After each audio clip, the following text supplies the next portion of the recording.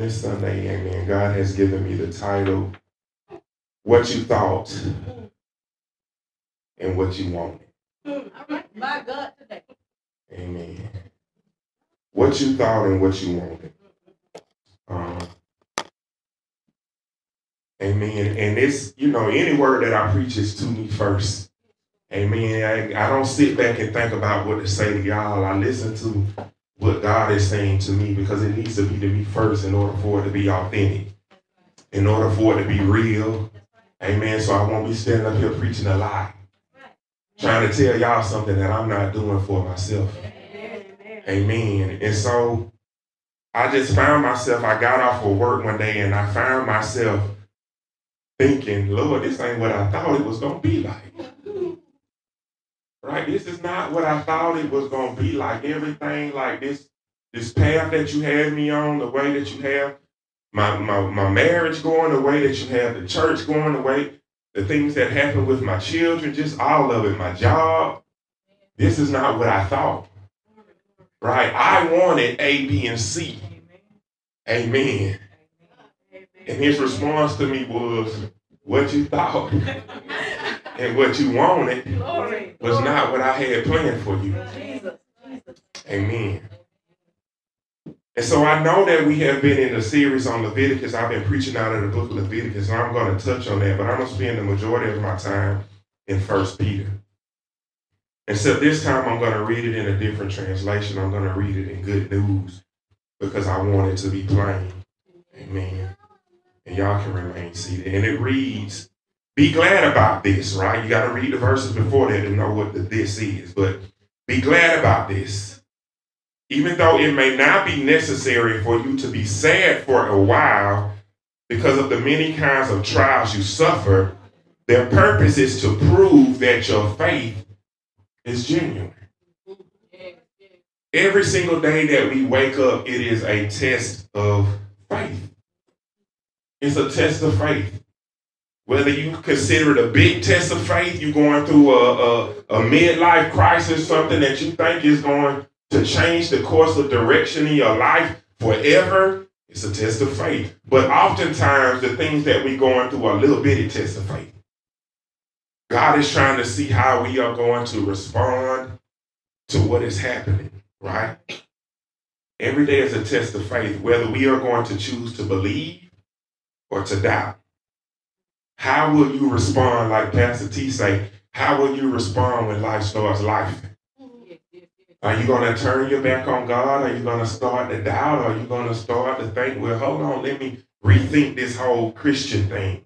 Let me rethink this whole Christian walk, because I thought when I got saved, everything was going to go better, but this ain't what I thought it was going to be, right? I thought that when I got saved, when I started trying to live right, when I started trying to change my behavior and put stuff in line, I was going to start to get some of the things that I wanted. But right now, God, it doesn't look like this, right? And those little bitty tests when we don't get what we want or it doesn't play out like we thought, those are designed to prove whether our faith was genuine in the first place. Lord, I thank you. Right? How will we respond when A, B, and C happens? Will our response be faithful? So for those who don't know, I'm an educator, assistant principal, taught almost 20 years now. In the education world, there is something called a summative assessment. It's the test that you give at the end, right? But as an administrator, we often encourage teachers to give what's called a formative assessment, little bitty checks along the way. You don't want to wait to the end and give the children the test, and then all of a sudden they realize, man, I'm about to fail. I don't know this content. So you give them little bitty checks on the way so you can see how they're going to respond, and then you can adjust your instruction. God gives us formative checks along the way, right?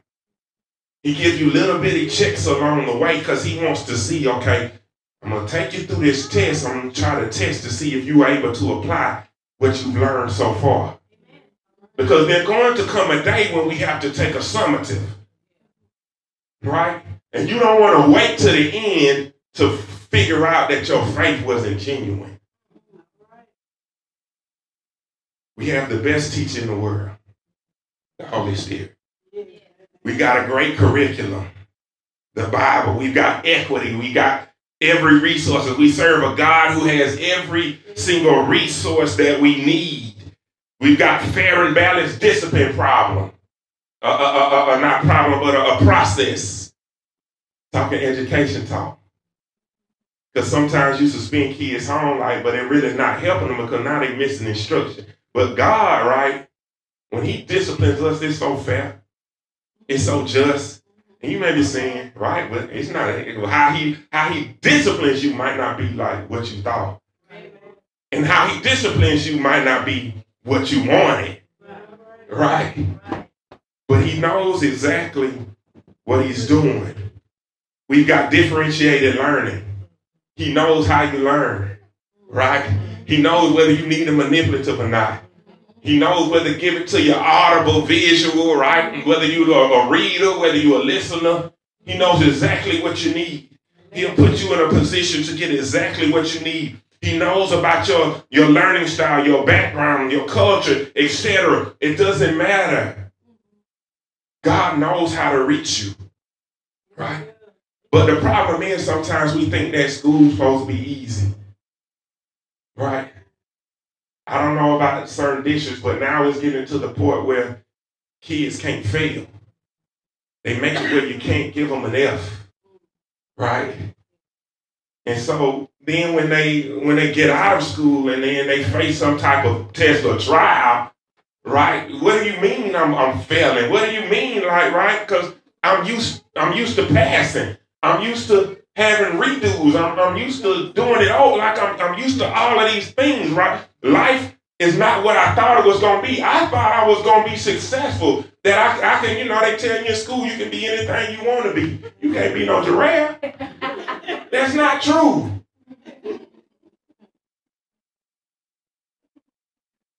Right? Of course, all of this is an analogy, right? But the point is, life is going to test our faith. And it's God's word that prepares us for these tests.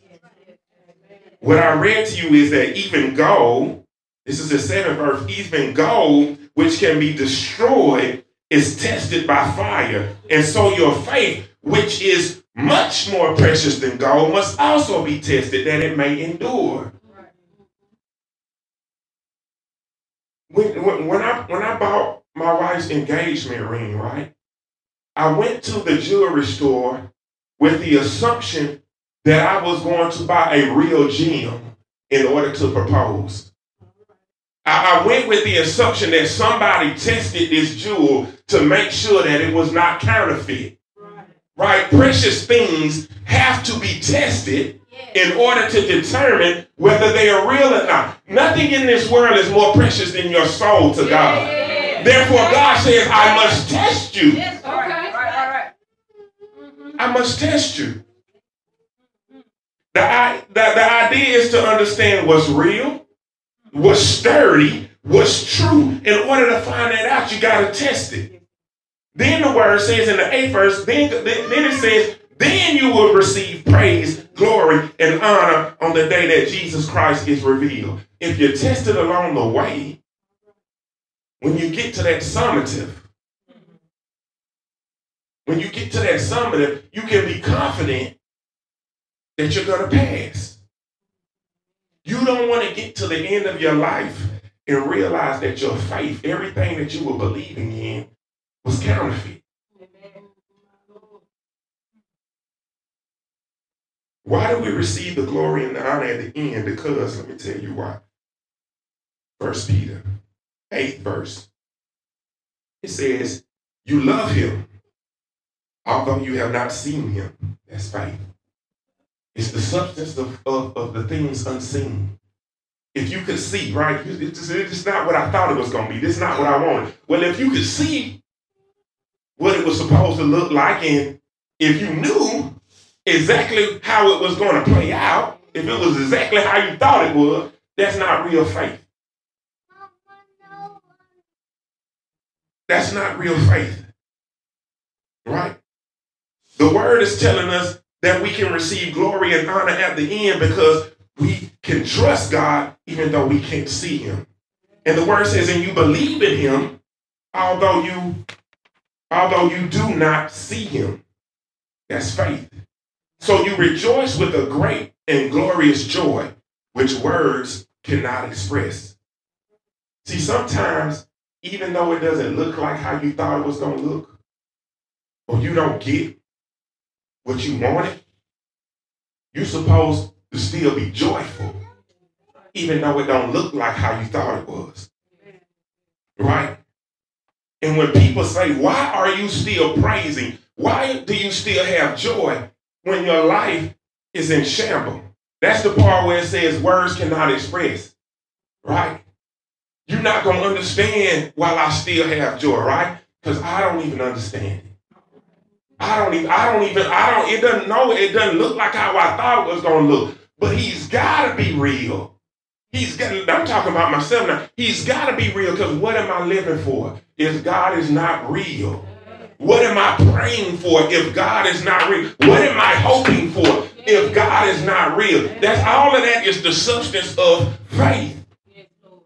Amen. Amen. Right. But the 9th verse is the kicker. The 9th verse separates the men from the boys and the women from the girls. The 9th verse says, right, all this faith stuff is right. You praise him with joy that words cannot explain. The 9th verse, because you are receiving the salvation of your souls, which is the purpose of your faith in him. Sometimes we think that faith, we're believing to get what we want. We're believing so that things can be how we think they should be, right? God, I'm going to trust you so you'll turn this around for me. God, I'm going to trust you so that you'll give me a husband. God, I'm going to trust you so that you'll give me a job. God, I'm going to trust you so that you can fill my bank account. But the purpose of faith is not to give you what you want or to make you the boss. The purpose of faith is to save you. It's salvation. You thought you wanted, right? All of these things, right? And many people teach and preach that your faith in Christ grants you extra stuff. But the main thing, the most important thing that faith grants you is salvation. If you do get married, that's just extra. That's icing on the cake, right? If you do have kids to buy that house, that's just extra. None of those things, getting married, having kids, buying a house, none of those things determine your salvation. Amen. You earning 6 figures does not determine whether you're saved or not, right? All of that stuff, if it does happen, that's extra, right? Having those things, do they make you a better Christian? If we go to a third world country and they don't have running water, right, and we do, does that mean we're better Christians? Because obviously God is not blessing them because something is wrong with them. Their faith not strong enough. Because if they had faith, they would be in a better situation. We do people like that. We think that our faith is tied to our material wealth or our progress in life. But faith is about salvation. Amen. Having all those things do not make us better Christians. Those things, right?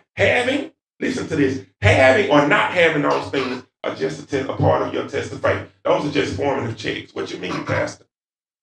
If you do have 6 figures, that's a test. Because God wants to see how you're going to spend the money. He going to want to see how you use it, right? And then if you don't have it, God want to see if you're going to turn and say, God, where are you? If you are married, that's a test of faith. God want to see if you're really going to love your wife like Christ loved the church. If you're going to be willing to lay down your life. Or you're going to be willing to submit. Right? And if you're not married, God want to see if you're going to put the idea of being married above him. If you're going to make not having a spouse an idol. And that's what you're going to chase after versus him. It's all a test. It's all to see if your faith is genuine. Salvation is and will always be the goal. Anything that is not of God won't last. Anything that's not of God, it won't last. It won't last. Because if it was about the other stuff, we'd be saying, what if you get married and you go to heaven and your spouse don't? And you up there in heaven crying because your spouse didn't make it in. Now heaven ain't so joyous no more, is it? It ain't about that. Of course, that's what we desire. But God wants us all to be saved. 10th verse. It was concerning, y'all listen to this. It was concerning this salvation that the prophets made careful search and investigation. And they prophesied about this gift which God would give to you. They tried to find out when the time would be and how it would come. This was the time to which Christ's Spirit in them was pointing and predicting the sufferings that Christ would have to endure and the glory that would follow. God revealed to these prophets that their work was not for their own benefit, but for yours. As they spoke about those things which you have now heard from the messengers who announced the good news by the power of the Holy Spirit sent from heaven. These are things which even the angels would like to understand. What are you reading, Pastor? First Peter is basically telling us everything that the Old Testament, everything that the prophets, everything that Daniel and Isaiah and all of these things, they were pointing us to a Savior. Amen. They were not trying to give us the roadmap on how to build a successful business. Right? Amen. There's some wisdom in there. There's some wisdom in the Bible. There's some precepts for life that will make you successful. Right? That's the extra I'm talking about. There's some common sense stuff in the Proverbs, right? There's some dietary rules in the Bible that will help us with our physical health, that will help us make decisions along the way. But ultimately, everything that the Bible is about Jesus. It's about salvation, right? Why do we think that these books about blessings and multiple streams of income and home ownership and doctoral degrees and job advancement and world travel, right? All of those things, right? That's what we thought being blessed and highly favored is, right? When you're blessed and highly favored, you get stuff, right? Favor. So when you don't have all of that stuff, does that mean that you're not blessed? Does that mean that God does not favor you? If I attain none of these things, did I have a pointless life? Were other people more blessed than me? You thought your life was your own. It's not. You were bought with a price. Your choices are yours. Your choices are yours. But our lives belong to God. You thought it was about you. It's about His glory. Right? You thought it was about you. Go read your Bible. Lucifer thought it was about him too. And I want y'all to understand, like now, and that's how it is when I use the name Lucifer. Lucifer means angel of light. Lucifer was not a bad name. It became associated with pride, but he was not designed that way. He was not designed to rebel against God. He chose to rebel against God. Amen. So now when we hear that name, we think devil. But God made him glorious. Amen. But he thought it was about him. Right? He thought the glory that God placed on him was because of him. Everything that's good, everything that has happened good to me, God did. Not me. You thought you would understand it all. But the Bible says my grace is sufficient for you. Right? You thought you would get what you wanted, but that's not how it works. God gives you what you need, not what you want. Amen. This journey we have been on in the past, and now as we go, you know, and when I'm talking about this journey, I'm just talking about a Christian walk. If you're saved, if you're not saved, and you want to begin that walk today, you're going to have an opportunity to do that. But this Christian journey, I'm specifically talking to the members of this house, all the word that goes for this journey, right? Even the series on Leviticus, right? We've covered many topics. We've talked about how to have healthy relationships. We talked about how to win souls. We talked about how to be redeemed. I don't care what title. I don't care what title is put on this sermon series. The ultimate goal is salvation. The ultimate goal is salvation. God is attempting to get us to understand how to worship, how to be a priestly people. Right? It's about learning how to be in God's presence. The Bible tells us that light and darkness cannot dwell in the same place. It can't. Genesis 1, 3 and 4. Then God commanded, let there be light, and light appeared. And God was pleased what he saw. Then he separated light from darkness. You thought, right? You thought you could be changed by God and still have it your way at the same time. The word say that we were shaped and formed in iniquity. Right?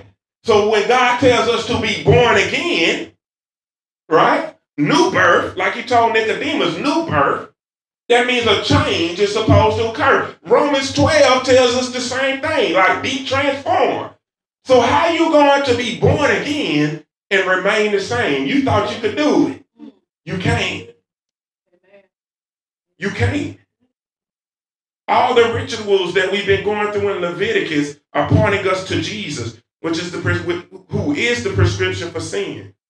God, all of these things, the whole Bible is trying to put us back in good standing with God.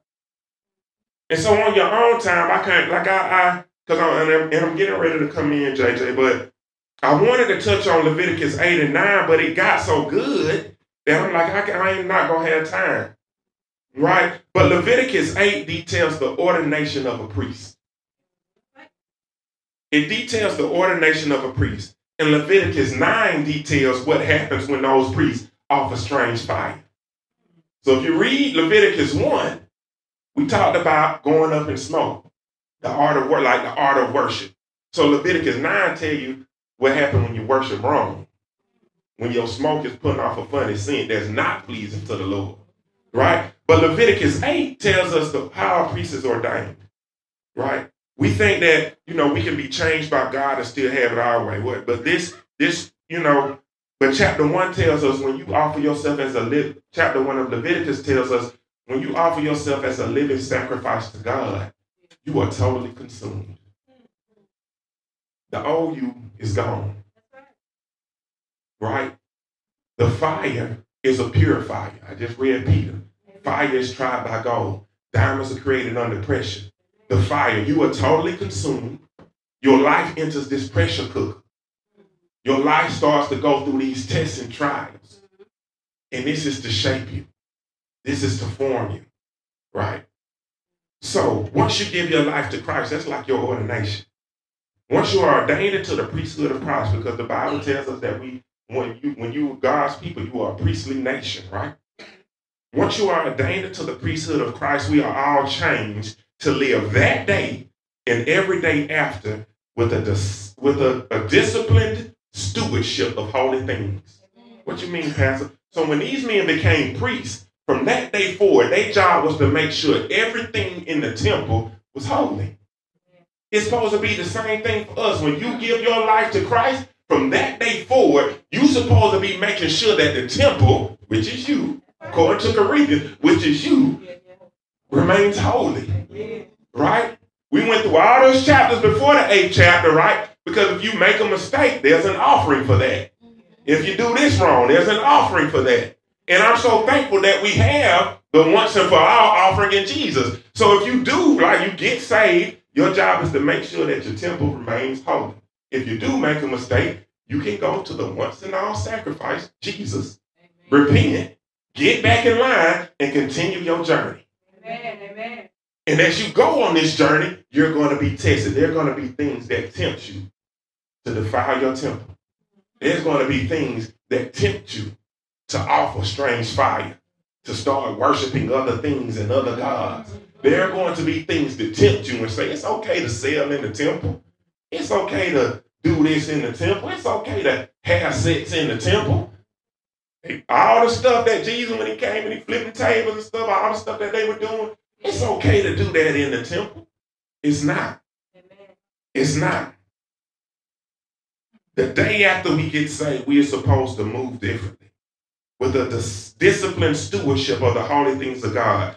And that's supposed, our life is supposed to represent what God thinks, not what we think. The ordination described in chapter 8 is a rite of passage. Rites of passage generally have three stages. The first stage, right? The first stage is the separation of a person from their normal role in a given context. You thought you could get saved and everybody was going to treat you the same and that they would recognize that you knew off the bat. Oh, she's saved now. She knew. You thought they were going to treat you just how you was. That your friends weren't going to walk away. That your family wasn't going to think you were crazy when you start talking all this God stuff. Right? The first stage of being ordained is a separation. You can't be different and remain the same at the same time. You can't be peculiar and be just like everybody else at the same time. Amen. The first stage is separation. The second stage is the in-between stage. Right? There comes a point in your Christian walk where you battle with riding the fence. You know you starting to feel different, but at the same time, you don't know if you can let go of everything. That's the most important part of your journey.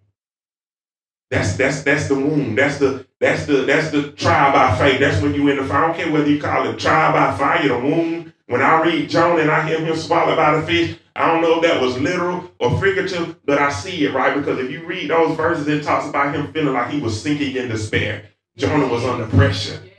Right? What was he under pressure? Why was he on the run in the first place? Because he didn't want to do what God called him to do. He was on the fence. He was struggling with his calling. God, I know you're calling me to do this, but I don't want to do it. I want to go the other way. Then he began to sink in despair. God was trying to prove that Jonah's faith was genuine.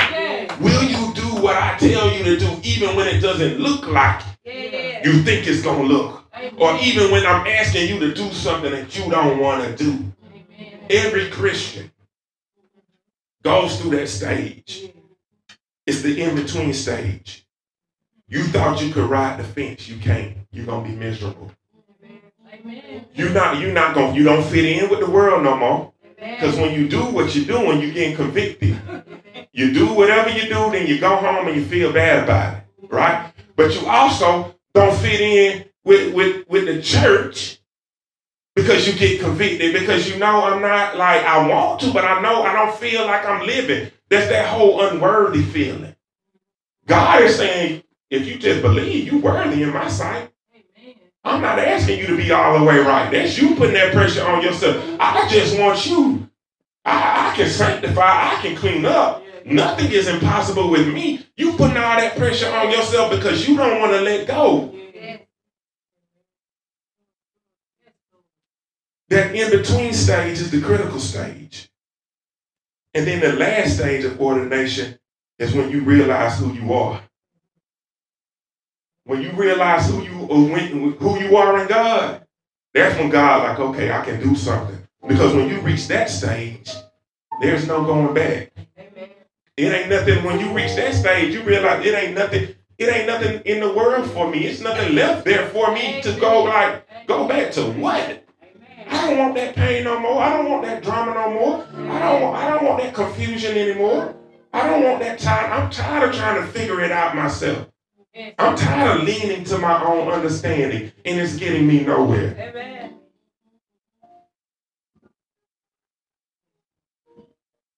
And so I'm going to leave y'all with this. Go home and read Leviticus. I hope it's been good to you. Go home and read Leviticus 8. When Aaron and his sons stood between the common area and the holy area of the tent. You can come on with it, JJ.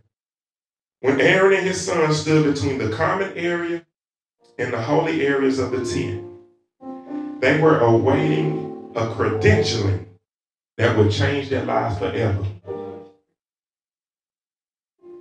When they were getting ready to be ordained, I just took you through the 3 steps. They were between the common area of the world and the holy area, the Holy of Holies. They were waiting for God to give them a credential to prove their fight, like to make it genuine, to make it real. That would change their lives forever.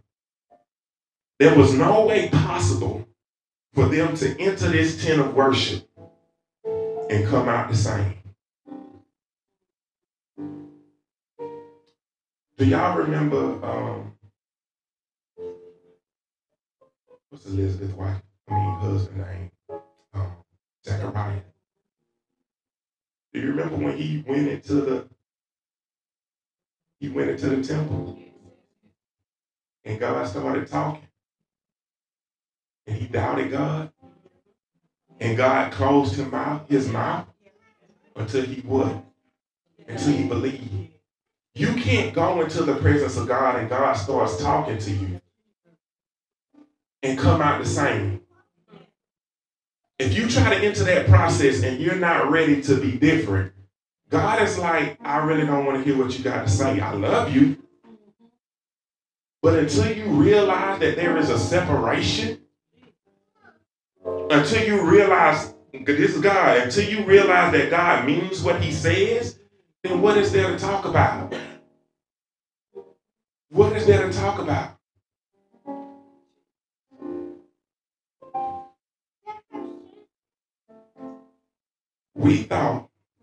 You thought you could be a Christian and remain the same. You can't. Now we can have a whole conversation on what it means to be a Christian and what that looks like. But the only thing I want you to focus on today is that there is a difference. We can talk about what that change, all that change entails. But the main thing I want you to know is a change has to occur. If you a Christian and nothing changes, something is wrong.